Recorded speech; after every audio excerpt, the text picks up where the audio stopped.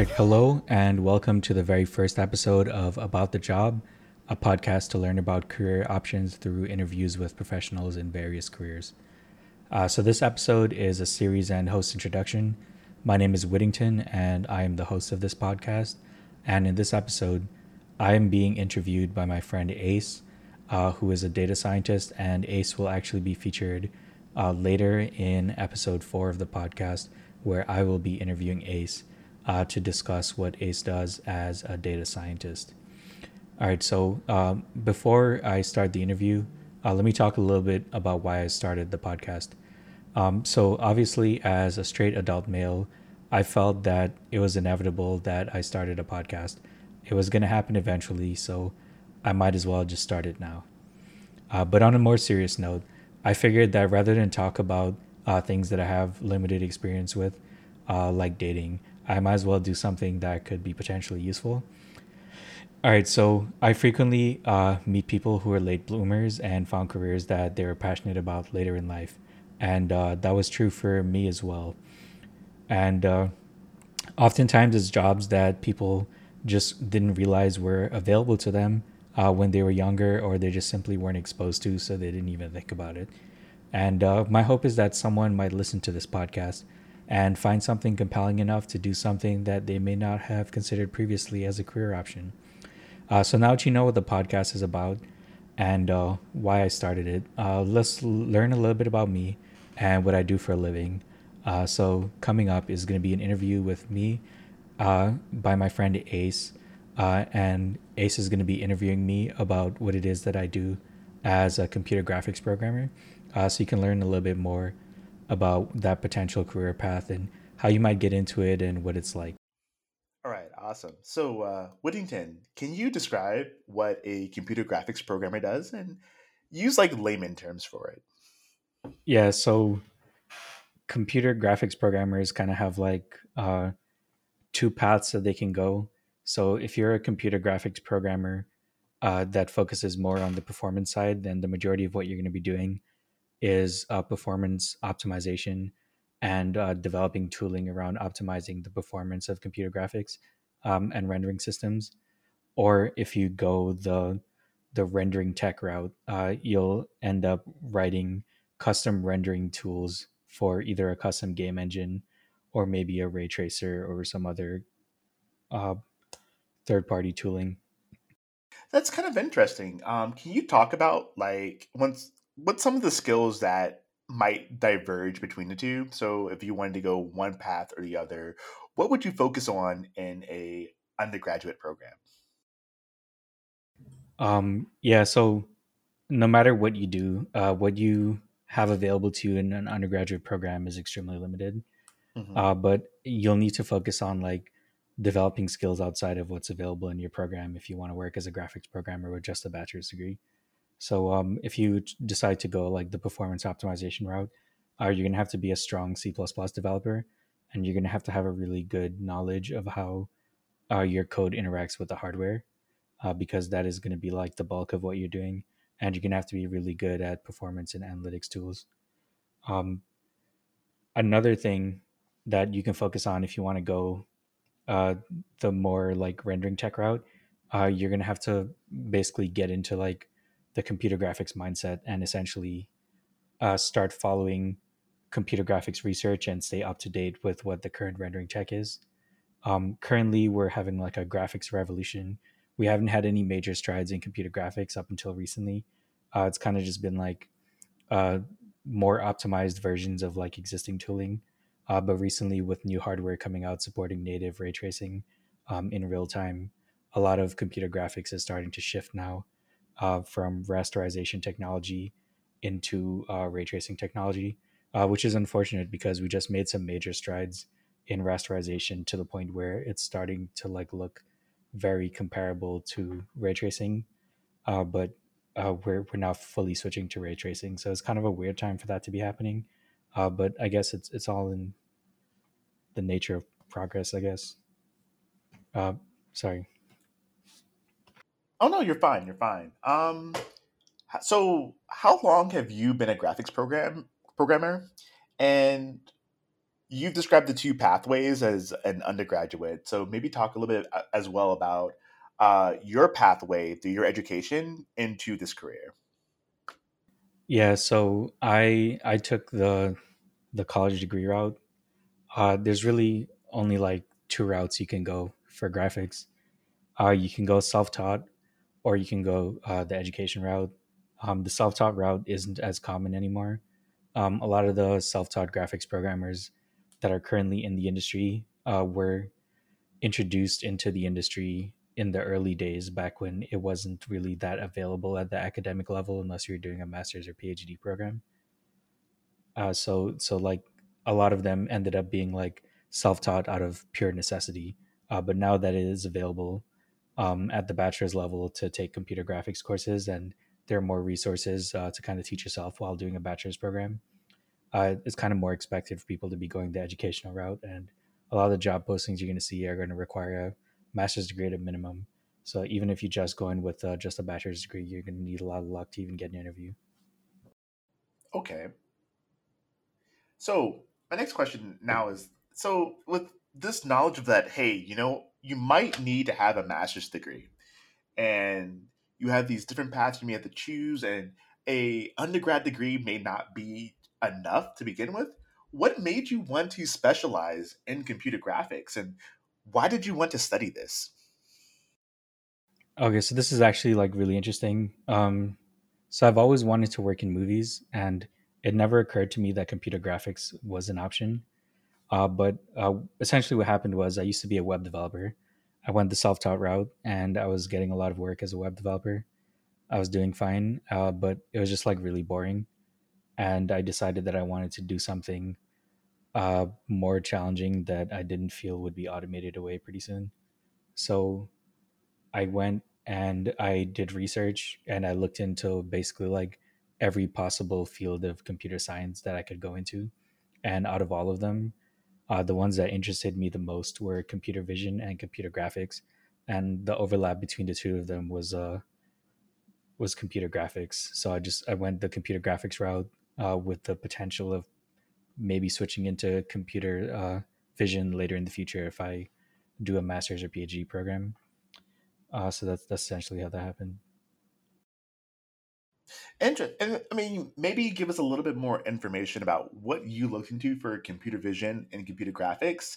And once again, I mean, you mentioned that, it seemed like computer graphics was like a more broader field than computer vision. But were there any other reasons why you chose graphics over computer vision? Yeah, so computer vision is still like relatively new. So graphics in itself is a relatively small field, and computer vision is an even smaller field. And I felt that I'd have a better chance getting into computer graphics first, and it required less upfront commitment in terms of education. I did end up having to go back and get my bachelor's degree to get into computer graphics, but I definitely would have had to get my master's degree to get into computer vision. Oh yeah, 100%. As a data scientist in computer vision, having the advanced degrees, I know that's very valuable within the field, and many companies respect you having that advanced knowledge. But let's change focus a little bit. Let's leave education and let's talk about the actual workday and the actual day to day life. So, what's your typical day like? What responsibilities do you have at your company? Give us an idea of the day in the life as a computer graphics programmer. Yeah, so it depends on like what my workload is like. So I work at a small VR studio, and I'm more on the performance optimization side of computer graphics. I don't get to work on rendering features that often. So I typically get placed on a game project either as the project is spinning up or as the project is getting ready to ship. So I'm usually on like one or two projects simultaneously. So what I'll do is in the morning, I'll spend about an hour or two catching up on emails and figuring out like what bugs are on me, and then I'll have to essentially meet up and message with some project managers to figure out like what meetings I need to set depending on like what tasks are on me. But typically, I spend like half my day meeting up with either the art director, the tech director, or the PM to kind of figure out like what's going on with some of the tasks that are on me. And then I spend the majority of the afternoon actually like doing work. So that's typically how my days set up. So, what would you say the ratio would be for like your meetings with like your art director or other tech programmers versus doing your actual work versus the infamous hanging out time that we have in the tech industry? Yeah, a good amount of my time is actually spent hanging out when I'm on like a single project, which is why I'm usually placed on two projects at once. So when I like first hop on a project, uh, most of my time is in meetings. I barely have any time to do any work, which makes sense because oftentimes I don't even understand what it is I'm supposed to be working on until I've had several meetings. But usually like once I'm like getting onto a project, the majority of it is meetings, and then once I like figure out what it is that needs to be done, then I start to do more work and only have like one or two meetings a day. All right, so you have your fun time, and you mentioned that you have a good amount of meetings. But another question I have now is, so if you have these meetings, you might have these lull times, these downtime periods. What are the things that keep you interested in this job?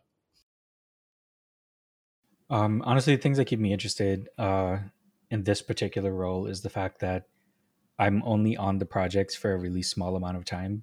So I get to work on a lot of projects, and they kind of let me choose the projects most of the time. So I kind of get to like choose which projects I'm on, and that's kind of interesting. If I see like an interesting project coming in, I'm like, oh, I want to be on this, and then they'll make sure I get some time on that project. And yeah, Oh no, you keep going. Finish. yeah. Also, when I get a lot of downtime, I get to keep up with like what's going on in computer graphics. So I have time to like read papers and watch like SIGGRAPH talks and stuff like that. And so this is related once again to the fact that you're more on the optimization side of the graphics programming, correct? Yeah. All right. So let's zoom out a little bit. So is this your first role in computer graphics? Yeah, it kind of is. All right. Well, talk to us a little bit about. I mean, even though it's your first role, how can other people get a job like this? What was the interview process like for you? What was the job search process like to get into computer graphics? For at least from what you know with your knowledge. Yeah. So getting into computer graphics, the interview process for most people is going to be a little bit different than what it was for me. So my particular studio, the head of graphics at the time, wasn't too keen on doing like tech interviews. So essentially, what we did was a series of behavioral interviews, and then during the behavioral interviews, there'd be like math quizzes, and they'd ask me to solve like some math problems. And then during one of them, it was kind of just like a code review. I was sitting there at the panel of developers, and I showed them some code that I wrote to build a game engine for the Xbox, and they kind of went through some of the modules and asked me like how I went about deciding like what things to put where and how I designed certain modules and why I did things a certain way. And I think that was probably that probably gave them more insight as to how I was functioning as a developer than a technical interview would. But the typical experience for other companies will be either an online math test focused pretty heavily on linear algebra and trigonometry, and then some sort of technical interview and a behavioral.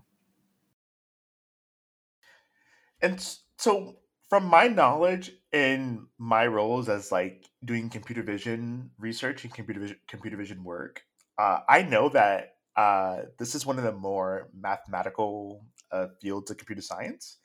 And so, my question to you is: it seems like you've almost, I don't want to use the word you. A better way to say this is like you found the way to get into this industry with your bachelor's degree, even though it's a more broader degree, it's not as specialized. And do you see any other? alternative routes to becoming a graphics programmer, for example? So you mentioned your projects itself, but are there any other ways that your colleagues, for example, got into the field? Yeah, so most of the people that I know in computer graphics, they either have a PhD or a master's degree in computer graphics, or they have a bachelor's degree from like a very prestigious university, and then they chose to specialize in graphics. And there's like a few people who are like older in the industry who got in just by teaching themselves back in the 90s when graphics was like still relatively new. Yeah, the same in machine learning as well. You have some people in the industry who are just kind of like the early onboarders, and then you have typically more modern machine learning engineers or data scientists are their masters or more common. I mean, I think the figure is at least 90% have a master's degree or higher. But here, let's ask another question. So, what is the most difficult thing you encounter in your day to day work? Yeah, one of the things that I think was most challenging initially, and probably is one of the things that I'm more concerned about now still, is the fact that because I work at this small studio, um, they place a lot of trust in me because computer graphics programmers typically aren't like very junior. So even though I was still like relatively new in my like programming career, coming into like a computer graphics programming role, you're treated pretty much like a senior programmer in any other role. They just expect you to be able to like understand what it is you need to do and actually do it and give like accurate timings and stuff like that. And there were a couple of times like early in this role where I took on some work and I definitely had no idea what the hell was going on. I uh, I did end up like getting some help from the other graphics programmers, and I ended up like succeeding in my tasks or whatever. But there's a lot of trust that gets placed in you as a graphics programmer, especially on the performance side, because when that game ships, if the reviews are bad because of performance, it's a reflection of you as the performance engineer and graphics programmer. uh, you're one of the main people who keeps the game's performance running at the target frame rate. So if like something like that happens, it's a poor reflection on you. And then if it ends up looking the way it's supposed to look and achieve their artistic vision, and the game hits a target frame rate and doesn't have a lot of significant dips, then that is also a reflection of you. I can relate to a lot of this from just my own work experience. But one question, I mean, this is a very common theme, I think, in our industries as computer scientists, as developers. The idea of do you want to be a big fish in a small pond, or do you want to be a small fish in a big pond? And this is often used in terms of, like, you mentioned working for a smaller game studio, but being a top performer or working or being an average developer at like Google or Amazon, these bigger companies. What are your thoughts on working at your company, your smaller studio, your more indie studio, versus working at like some bigger developer within the games industry? And how do you think that has affected your career with this being one of your first jobs in computer graphics? Yeah, so the thing is like working at a small studio as a graphics programmer, it definitely limits your career growth. So I don't plan on staying here too long, and I wouldn't recommend that anyone stays at a small studio too long. You kind of use small studios as like a career stepping stone. Usually, the turnover is like 3 to 4 years at a small studio for a graphics programmer at least. So you'll go on to the studio, you'll ship a few games as the graphics programmer, and a lot of times you'll end up being like the only graphics programmer on a game, which looks really good when you're applying to a big studio. That's how you get into those like more senior or like R&D type roles. So there's that, and then whether you're a performance engineer or you're working on rendering features as a graphics programmer, you're definitely going to want to work at a large studio at some point, or like a large VFX studio, or a place that works on like a third party render at some point in your career, because you're going to want to be able to develop some of these newer features as they're like coming out, and work in a situation where you're implementing stuff from papers in production, because that is an important part of being a graphics programmer. And there's not a lot of that happens at small studios. If there is, you usually have to like fight for it. I love these similarities between computer graphics and machine learning because they sound like almost similar fields from the way you're describing it. Even though people may separate them in their minds, there's a from what you're telling me, there's a lot of overlap that exists there. For me personally, when I was working at a smaller company, I realized that I needed to get more external resources in order to develop myself more, to be more prepared to work at a larger company, for example. So, what are some resources that helped you after you've been employed? So, you're already a computer graphics programmer. What helped you up level your skills and get better and improve your day to day work? Yeah, so honestly, computer graphics Twitter is like probably the best resource I've come across so far. Literally, like I think it's better than being subscribed to certain publications, to be honest, because not only do you have direct access to like professors and researchers doing the the cutting edge research, and you're finding out about things before they're officially published. Like oftentimes, Twitter is just like the first place where something breaks, and not only that, like uh, if you're like deep into computer graphics Twitter, you can just reach out to them for like help and stuff. Like you can literally just go on there and be like, hey, I've been doing this and I'm kind of having trouble with this. What does everyone think? And then everyone will just like retweet it, and then someone will see it and they'll be like, hey, I did something similar like 2 years ago. Here's the code. And then stuff like that will happen quite a bit. And that has been like extremely valuable. And also just like having like friends in the industry helps quite a bit.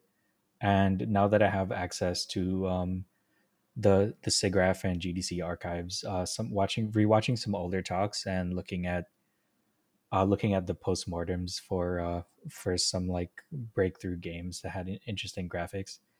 Those have been extremely helpful as well. You've mentioned some really great resources, but one thing that was missing from your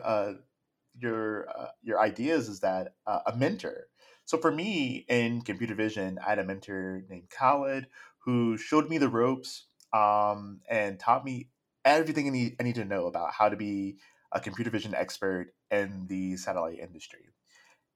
Did you have a mentor before? And if not, what are some skills you might tell others to focus on if you were to be their mentor for them to get into the industry? Yeah, so I this is a hard question for me to answer. So I'm not the type of person that typically has like a traditional mentor that I like talk to on a regular basis.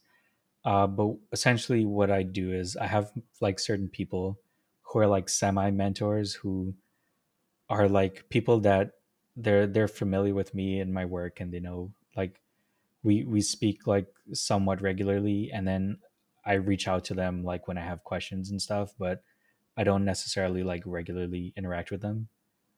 And so I do a lot of that. And most of those people are like other computer graphics programmers on Twitter. Um, One of the things that was definitely like helpful to me when I got started was Stephanie Hurlbert. She's the CEO of Binomial, the texture compression company. She had a website where she had a list of people who were willing to mentor, and they were all like in highly specialized fields. And I found like three or four people there that were specialized in computer graphics, and I reached out to them before I even like knew how to get into the field, and I asked them about like the different areas I can specialize in and stuff like that. And they kind of like mentored me into like setting up like the path to get into the career, and that was definitely like the most helpful thing for me. But definitely like if someone is new and looking to get into his career, my biggest thing for you would be to go do go buy some computer graphics programming books, and then go tweet about the stuff that you build on Twitter and use the hashtag GFX. And all the graphics programmers will see it. If we see any issues with your renders, we'll call it out. We'll tell you how to fix it. We'll a lot of times if you like tag us, we'll follow you back, and it's a good way to like reach out to people and find mentors. It is a relatively small field, so it's not like you're likely to just randomly come across a graphics programmer. You have to seek them out. And I love the idea that you brought up of reading books and tweeting out your ideas and showcasing what you're working on, because a lot of those skills do transfer over in terms of other subfields of computer science. And in my experience, many students in computer science don't ever take those efforts. They expect the degree to do all the work for them, which is a pretty commonly held belief that's like not true about CS, right? But with that, let's zoom into your specialty, right? What are some beliefs that people may have about computer graphics that you think is, hey, this is not true, and maybe take some time to clarify why you don't think they're true? Yeah, there's like one thing that's kind of annoying. I notice a lot of people who like don't know a lot about like programming in general or just like how games work. They're under the impression that like the aesthetic of a game is considered like the graphics of the game, and that's kind of it's kind of even hard to like have a conversation with those people and like explain to them the difference between like graphics and like aesthetic.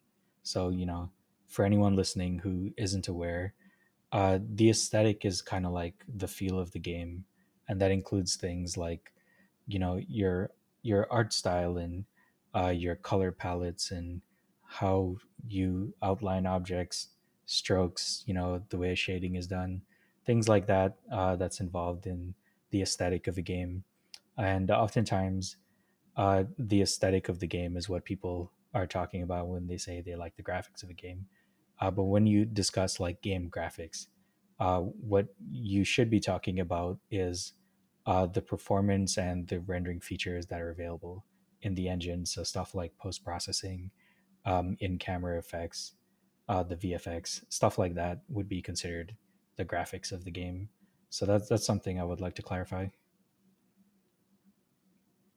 And man, you did you have a list of things that that people might have misconceptions. And I will admit that for me personally, when I considered computer graphics for a game, I was thinking of the aesthetics. So I'm really happy that you kind of brought out that definition and said, hey, this is what distinguishes the two between being a computer graphics developer and maybe being focused more on the aesthetics of a game. So let's dial it back a little bit. Let's be a little bit more lax about things. So, with your job being a computer graphics programmer, what are some things that you enjoy, and what are some things that you maybe don't like as much? Yeah, one of the things that I enjoy, as a graphics programmer at a small studio, one of the things that is kind of nice is that uh, people just like believe me when I say things, which is kind of nice. Um, it's I think the reason it happens is because usually I'm interacting with um, gameplay engineers and art directors or PMs, and they don't typically know what I do enough to even like question what I do. But like if they're like, "Hey, can we do this thing?" I'll be like, probably not, and these are the reasons why. And then they'll be like, "Okay, we won't do that." And then that's wild to me because as a web developer, I felt like people would constantly like question me when I said things. They'd be like, "Hey, can we do this?" And I'll be like, "Maybe, but I wouldn't recommend it for like these reasons." And they'd be like, "Oh, we can do it if we do this." And then they would like fight me a lot, but they kind of just like take my word for it and just trust that I know what I'm doing here. So that's been kind of nice. Um, some things that I don't like as much. One of the things that I definitely don't enjoy as much is oftentimes I will be placed on a project, and the project will be like running very poorly, and a lot of times it'll be for things that like I told them to do when we were setting up the project and they didn't do it, and then I come in and they kind of expect me to fix it, which is fine, I guess, because I am allocated for the project towards the end for those kinds of things. But Sometimes they don't listen to the stuff I tell them to do at the beginning of the project, and then it costs extra time at the end of the project. So that's something that I don't like as much. It's so funny because like you've literally described consulting, which is what I work in right now as a data scientist. And my least favorite thing is the same as yours, where projects are ran poorly and people are like looking at me is like, "Hey, Ace, can you fix these problems?" And I'm just like, I can, but I don't want to because it's not my job." But one thing you brought up is how people don't challenge you on your ideas, and this also happens to me. And it happened a lot more as I became a cloud oriented data scientist, and I guess also as well as I started to get more deeper into my PhD education in computer science. And so my question to you, you brought up some reasons why you thought why people would accept it. But one thing I've noticed is that the moment you show a math equation to people, they will defer everything to you. Do you use math equations when you're presenting your ideas to people? And have you noticed that people kind of just bow down to you when you show I mean, even if it's as simple as like a linear algebra multiplication problem, for example? I don't typically have to do that. So when I work with the other engineers, so the other engineers, they're gameplay programmers, but they still have to know linear algebra because we're working in VR. So like it's not like I can like phase them with some basic linear algebra. But when it comes to the more advanced stuff, they tend to not be as like math oriented. So like they'll understand like basic transformations and like rotations and stuff like that, but they don't maybe necessarily like understand like the rendering equation or how to do like integration and stuff like that. But no, I typically don't have to do all of that. I try to be more like metrics driven with my approach to things since I'm more like performance focused. So a lot of times someone will ask me like whether or not certain thing can happen, and then I'll like explain to them. I'll be like, here's a graph showing like the amount of overhead we have throughout like this particular gameplay scenario on the CPU versus the GPU, and then I'll be like, if you add this feature, then you'll need this much overhead on the GPU, and we just can't support it because we'll get significant frame drops here, here, and here. And then they'll be like, okay, that makes sense. So I've kind of made my own definition of overhead from what you described, but can you tell the viewers what overhead is? It may be interesting to them. Okay, yeah. So when I describe overhead, typically I'm talking about the amount of CPU cycles that are available, and typically, like I'll describe it in like seconds because we're working in real time. So when I describe overhead, I'm talking about like the amount of compute time it will take every frame for something to happen in terms of milliseconds. So I'll be like, all right, we need like 100 milliseconds to do this one thing, but we might not necessarily like have the time for that to happen because 100 milliseconds is a lot when you're trying to hit 72 frames per second. Got it. Got it. And there's so many, once again, so many analogies between computer graphics and computer vision. And one thing that keeps me interested in the field or makes me want to like learn more about the field is just kind of the mathematical ideas that exist in the field that correlate with computer vision. But with that, I know for myself personally, sometimes when you're working in a field that's so mathematically oriented, you can get blocked. And oftentimes, to solve your blockers, it's a lot more involved than other programming fields. So for you personally, what do you do when you're blocked, and how do you like unblock yourself? Yeah, this one's rough. Right now, I'm currently like the only graphics programmer at my company. So when I do get blocked, I typically have to like either reach out to someone outside the company, or sometimes it's like I get blocked on things that aren't necessarily like crazy because I sometimes will have to like write like tools for the artists or tools for the other engineers, and a lot of times the stuff that's blocking me is something that like someone with more domain knowledge can help me with. So like sometimes I'll get stuck on an art thing and I'll just reach out to the art director, and then he'll ask the other artist and they'll be like, yeah, you can just do it this way instead and you won't have to worry about that problem. Or like sometimes I'll reach out to the engineers and they'll be like, oh yeah, we have a library that can handle this, or um, yeah, we already solved this problem in another project. Here's how we did it, and stuff like that. But usually when I get like blocked with the graphic stuff, I'm blocked for like a significant amount of time, like a couple of days, maybe a week. But I usually get allocated more than enough time, and I take into consideration the potential for like blockers when I put in my time for tickets. So it's usually something that's accounted for. Once in a while, I'll like need more time than I expect, but they're usually pretty understanding about it because it's usually more involved than something that's like straightforward, like a gameplay feature. So I know that I'm in a more research oriented role, but do research papers ever help you get unblocked? Do you ever look towards the current research in the field to solve your problems or maybe get like a spark of an idea for your problem? Um, Sometimes, I did use a couple of research papers when I implemented some features for like volumetric rendering and stuff, and I used a paper on like IEEE once on like numerical analysis when I was trying to estimate some functions to make a shader run faster. But for the most part, because I'm working in VR and there isn't like a ton of research coming out in VR, a lot of times a blog post is more useful than a research paper because I'm working on something that like another VR developer may have like found a solution for rather than something that someone is like researching in detail. Yeah, that makes sense. I think in machine learning, there's also some analog cases as well where a white paper or a blog post may provide some more information than kind of like a researcher's outlook on a situation.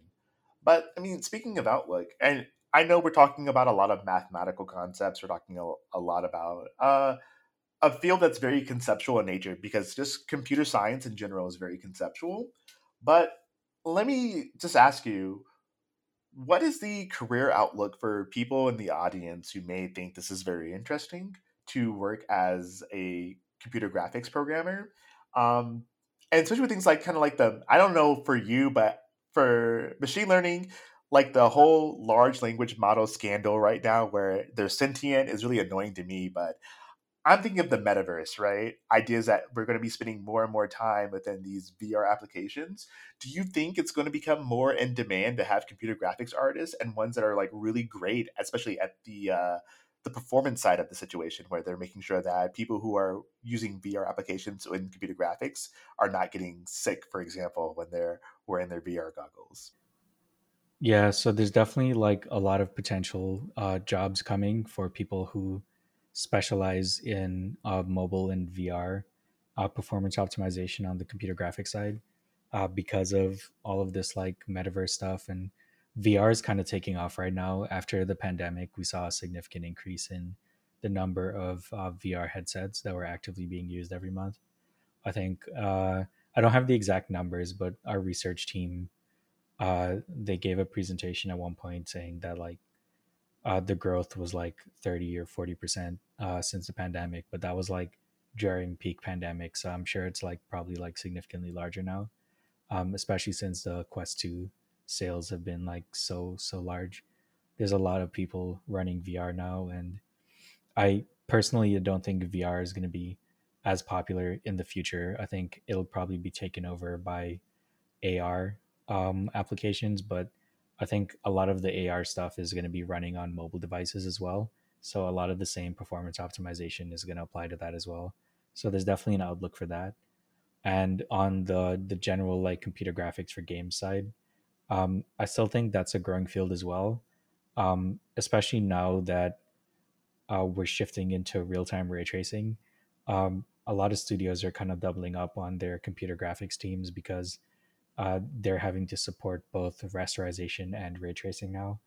So especially if you're like a student and you have the ability to like focus on some ray tracing projects, some real time ray tracing stuff, there's a lot of like open roles coming up for people who are specialized in real time ray tracing.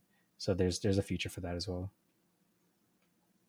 So you brought up ray tracing as an example of just some of the common trends going on, but like, are there any other areas of computer graphics that like newer students, like someone who's starting their program in their undergrad right now, they should be looking out for into the future? Yeah, definitely the ray tracing. That's like the majority of the roles that are going to be open right now.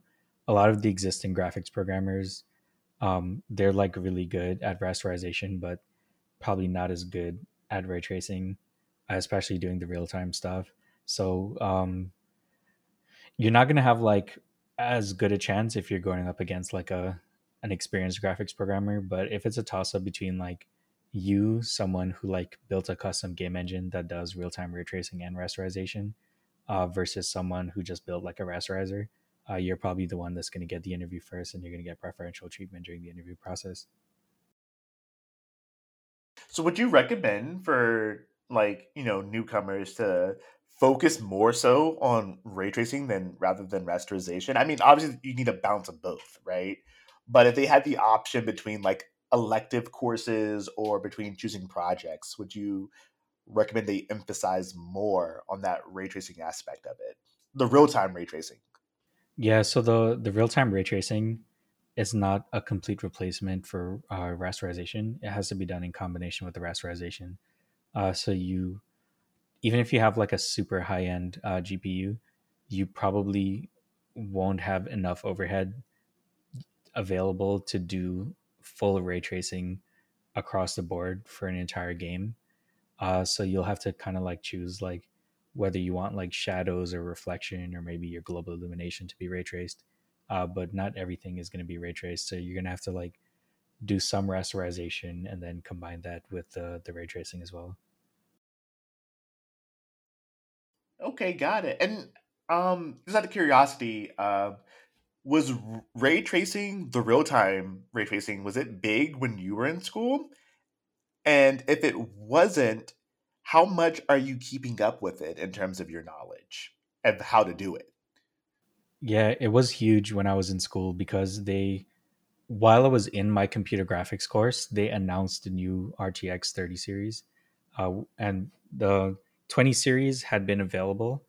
But with the 30 series, we actually saw hardware that can do real time ray tracing in games at a speed that's actually like usable, not just something that's like experimental only for the high end users, like with the 20 series.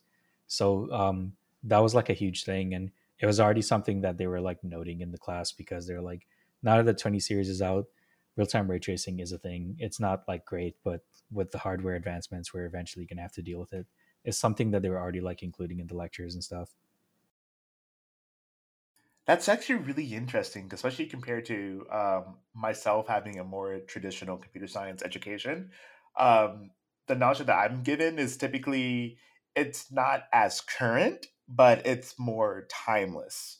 But with that said, for you personally, I'm not going to list your school, even though I know it. You went to a program that was geared towards getting you into industry. So you tend to have more cutting edge resources compared to like a standard CS degree. But with Are you happy with your choice to go through a program like that? Are there any other CS fields you may have rather went into? Uh, I mean, as a veteran, I pretty much could have gotten into like any CS program I wanted to.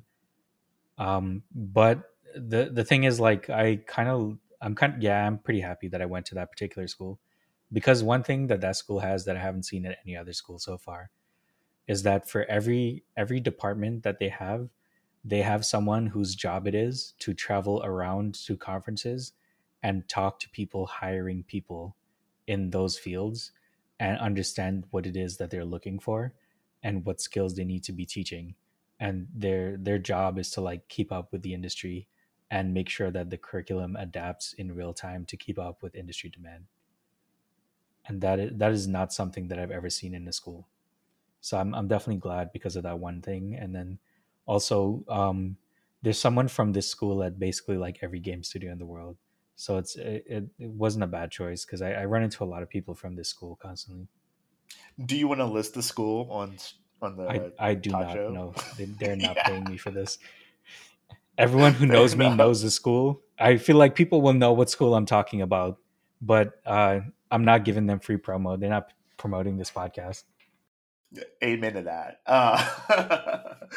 And I mean, I think that's really cool, and I think that's one thing it's a very hot topic in CS as well right now. The idea of should schools stay current or should schools teach something that's more timeless? And personally, I'm more of the timeless side of things, but I do think it's really interesting that you were like you had a class that was offered like, yo, this came out 2 days ago, and we're teaching you this. Well, not 2 days ago, but you kind of get the point. But so we talked about your school, we talked about your job. Let's talk a little bit more about who you are as a individual. So, I know that you're a very picky eater, but what's your favorite thing to eat? Probably falafel right now. I'm not gonna lie. I eat Yeah. falafel like out of the 100 days of the year, I'd say I eat falafel probably like almost 100 days out of the 365 days in a year. Can you make falafel? I can, but I'm not good at it. I usually just buy it because I live across the street from a falafel place. Oh yeah, because yeah, I feel those vibes too. I'm the exact same way. There's so many things I love to eat. Personally, I love fried chicken, but I will buy it from a place across the street in a heartbeat rather than make it myself, just because you know when we're at positions that we're at right now, it's oftentimes more cost effective to just go and buy it from somebody than make it yourself. So let's talk about a little bit about your like, what's your favorite subject? Like, high school, for example, and maybe even your favorite college subject too. Let's have both of them. Yeah, so in college, my favorite class was like computer animation. But for obvious reasons, as a graphics programmer, when I do like feature development, one of my specialties is animation. Out of all the computer graphics related things, I have more domain knowledge about animation than anything else. But in high school, my favorite class was actually like a class that I didn't take on my own. I was kind of forced to take it. It's called Math Team. So they took all of the kids that had perfect scores in every math class and they forced us all into this one class. And it was essentially like a mathletes club, but as a class. And they would essentially just like train us in like combinatorics and discrete math and then have us go to like math competitions. They were prepping us for the math Olympics. So like competitive math, competitive programming situation, right? Yeah. That's pretty cool. And we talked a lot about just these math courses and these computer animation courses and computer graphics. Was this your dream job as a kid? Like, is this what you always wanted to do? To be honest, I didn't really like have a dream job as a kid. It's kind of depressing, but like I grew up in like a really like poor neighborhood. I was kind of just expecting that I was gonna like just end up working in like a market or at a store or something. I didn't, Really? yeah, I didn't really have like big dreams or anything. And then one day, I moved to the U.S. and then I was like, oh, I can go to school now. I have options. I mean, I know this about you, but there was another major that I think you were taking courses in. Do you want to talk about that a little bit? Was that a Oh, dream or like oh what was the that art, about? the art stuff. Or yeah, art and also civil engineering. Oh yeah, so when I got out of high school, I was gonna study civil engineering. Only because like I didn't really know what I wanted to study like straight out of high school. All I knew was that I was good at math and I was good at science. I was winning a bunch of awards in math and science ever since I moved to the US because apparently that's a thing that they do. But I didn't really know like what I wanted to do. I was in a robotics club, so I got exposed to engineering. So I was like, all right, cool. I guess I'll just apply for engineering. And I just applied to a bunch of engineering programs and I got into one for civil engineering. And I was like, all right, cool. I guess I'll be a civil engineer. But then I ended up joining the military so I could go to like whatever school I wanted and actually afford to pay for it. And then when I got out, I had already like, I was working with satellite networking in the army. So I had a lot of exposure to like scripting and stuff. And I was kind of familiar with programming. So then I just decided to go like software engineering. And that's how I ended up like doing all this. I mean, robotics and civil engineering are, Completely different, I know. yeah. I studied mechanical engineering in my undergrad, so mechanical is more along robotics. So I'm kind of like, whoa, that's kind of wild. But I mean, from your story, it does make sense. Kind of like you weren't really sure of what you wanted to do. You just knew that you were good at math and you were good at science, and you just went into something. And Yes. I relate to that heavily, heavily. Yeah. Um, Yes, like I yeah, said, like I didn't really expect to have these options growing up, so when I was given this opportunity to like actually have options, I had no idea what to do with it. yeah, and I think for me personally, like I didn't start computer science until I was like 22 almost, and once again, as you mentioned, like you just didn't know these options existed, and so how are you expected to kind of be able to right into it? But with that said, another question is, hey, what are some of your interests? And now I know that you're super sweaty like I am, so you might be tempted to say computer science or computer graphics, but you can say that, right? But if you do say it, give me one interest that is not computing related as well. All right, so I do have interests outside of like my job that relate to computer graphics. You know this because I show you all my art and you hate it, but I do like some VFX art and some 3D art. Most of it is just like I get like a random idea and I'm like, that would be an interesting render, and then I go and I make it and I post it on Instagram. Um, I do occasionally do VFX for like short films, movies, TV shows, stuff like that. Uh, as I mentioned, I took some classes in art. I actually went to art school after I got my first job as a graphics programmer. So you would say it's art then, right? Probably, yeah, but it's more like even with the art, pretty much everything I do as an interest has something to do with like math or science or programming in some way, shape, or form. When I do the VFX stuff, the VFX tools that I use have like scripting support, or they're like fully procedural and very math heavy, or it involves like knowledge of how like video is like stored and put together and digital imagery and stuff like that. Yeah, I mean, it sounds like that's true from what you're telling me. But here's one recommendation I have. If you like art, I mean, like graphical art, right? Try to get into a little bit of traditional art too, right? Photography, right? If you don't want to do drawing and painting, if that's too much, photography. And I guarantee you it will help out your graphical art as well. With that said, so you do a lot with your computer graphics, your VFX. Um, what are you very proud of? And is it graphics related or is it not graphics related? Uh, I mean, there's a couple of things that I'm like really proud of. The thing that I'm probably like most proud of so far is the fact that I successfully changed careers with like basically like no hitches. That's probably like the thing that I'm most proud of because it feels like I'm a very responsible adult because I was able to do this. Like I didn't really know what I was gonna do after I left the army. Up until like even after I was like I leaving, like literally the day I left, I had no idea what I was gonna do. I just knew that I was gonna go to school and do something.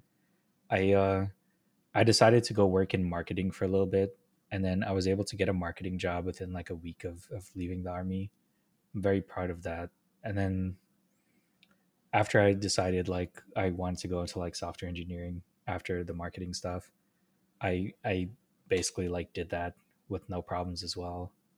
And then when I decided to become a graphics programmer, literally like I started school 2 weeks later. I moved to Florida, and then I got a job like a year before I even graduated. So like all of that happening so smoothly let me know that I was like somewhat responsible at least with my decision making. So, question: are you more proud that you like actually made the switches, or are you more proud of the fact that it was moving you towards something that you love doing? I was just I'm more proud of the fact that I was able to like career switch so efficiently with like no hitches so many times. That's probably the big accomplishment there. All right, got it, got it. I mean, with that, like because you can so easily career switch, right? If you could do any job you want, and maybe we'll say for the day, right? This tomorrow you can pick any job you want. What would it be?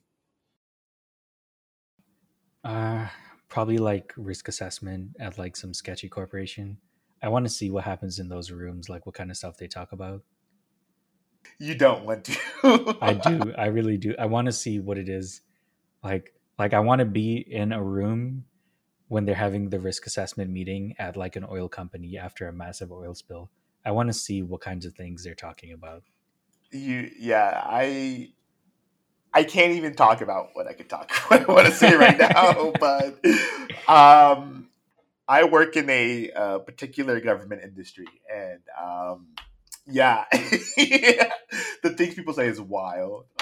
But to wrap things up, with talking with you, which has been it's been a really great time. Like I've known you for a while, and I think I had a chance to get to know you a little bit more through these questions and being able to hear your responses. But for the audience as well, here's a really fun one.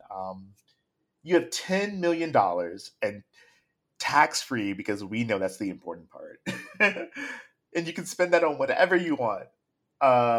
What would you do with that $10 million? And if you would, like, would you use it for a startup? Would you make your own company? uh so I probably would do two things. So I've always wanted to like start this nonprofit project. I think I've spoken to you about it quite a bit as well.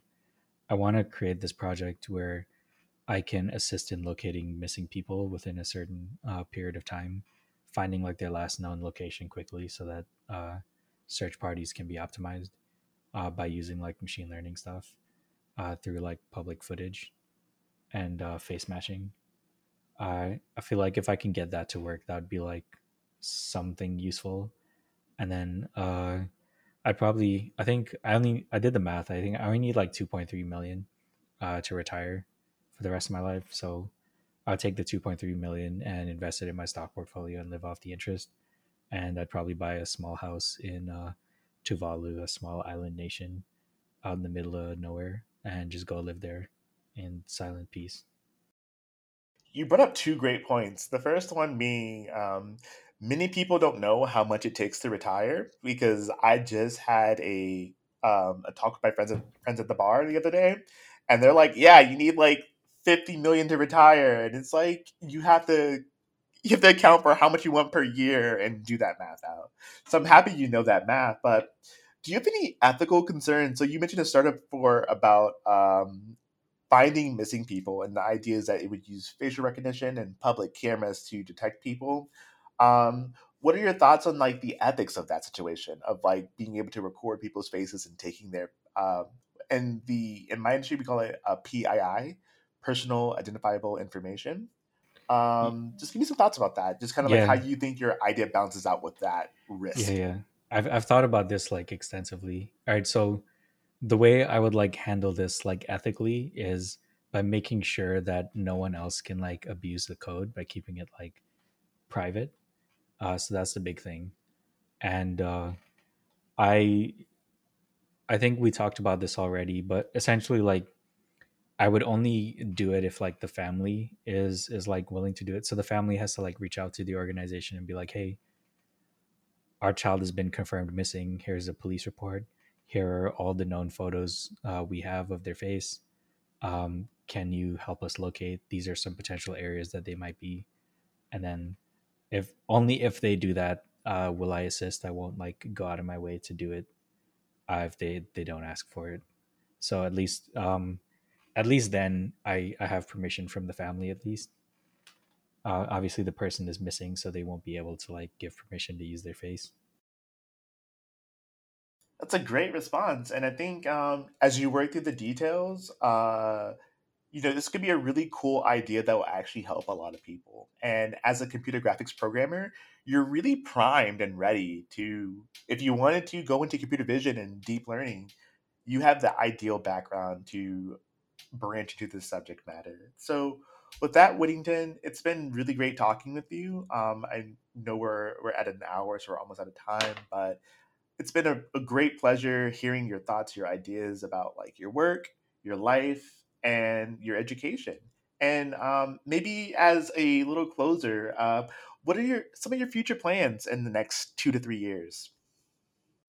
Uh, my big goal right now is I kind of have to make a decision about whether or not I want to actually like go back to school, because I'm kind of just like I think I've spoken to you about this already like extensively, but I've decided that like I really hate programming. Just like the act of programming itself is just very monotonous, and Yeah. being in a role where like programming is the majority of the work, I'm not going to be very happy. So I think uh, given the way I function, I would probably be a lot happier if I did something more academia based. So I'm considering uh, getting my PhD in computational geometry so that I can specialize in computer vision. Yeah, and I think academia is definitely a good fit for someone like you. Not because that I think people have the misconception that it's about you being smart, but because being in academia means you have a genuine interest in learning and improving yourself, and you definitely have all those qualities. So with that, Whittington, it's been great speaking with you, and thank you for talking with me.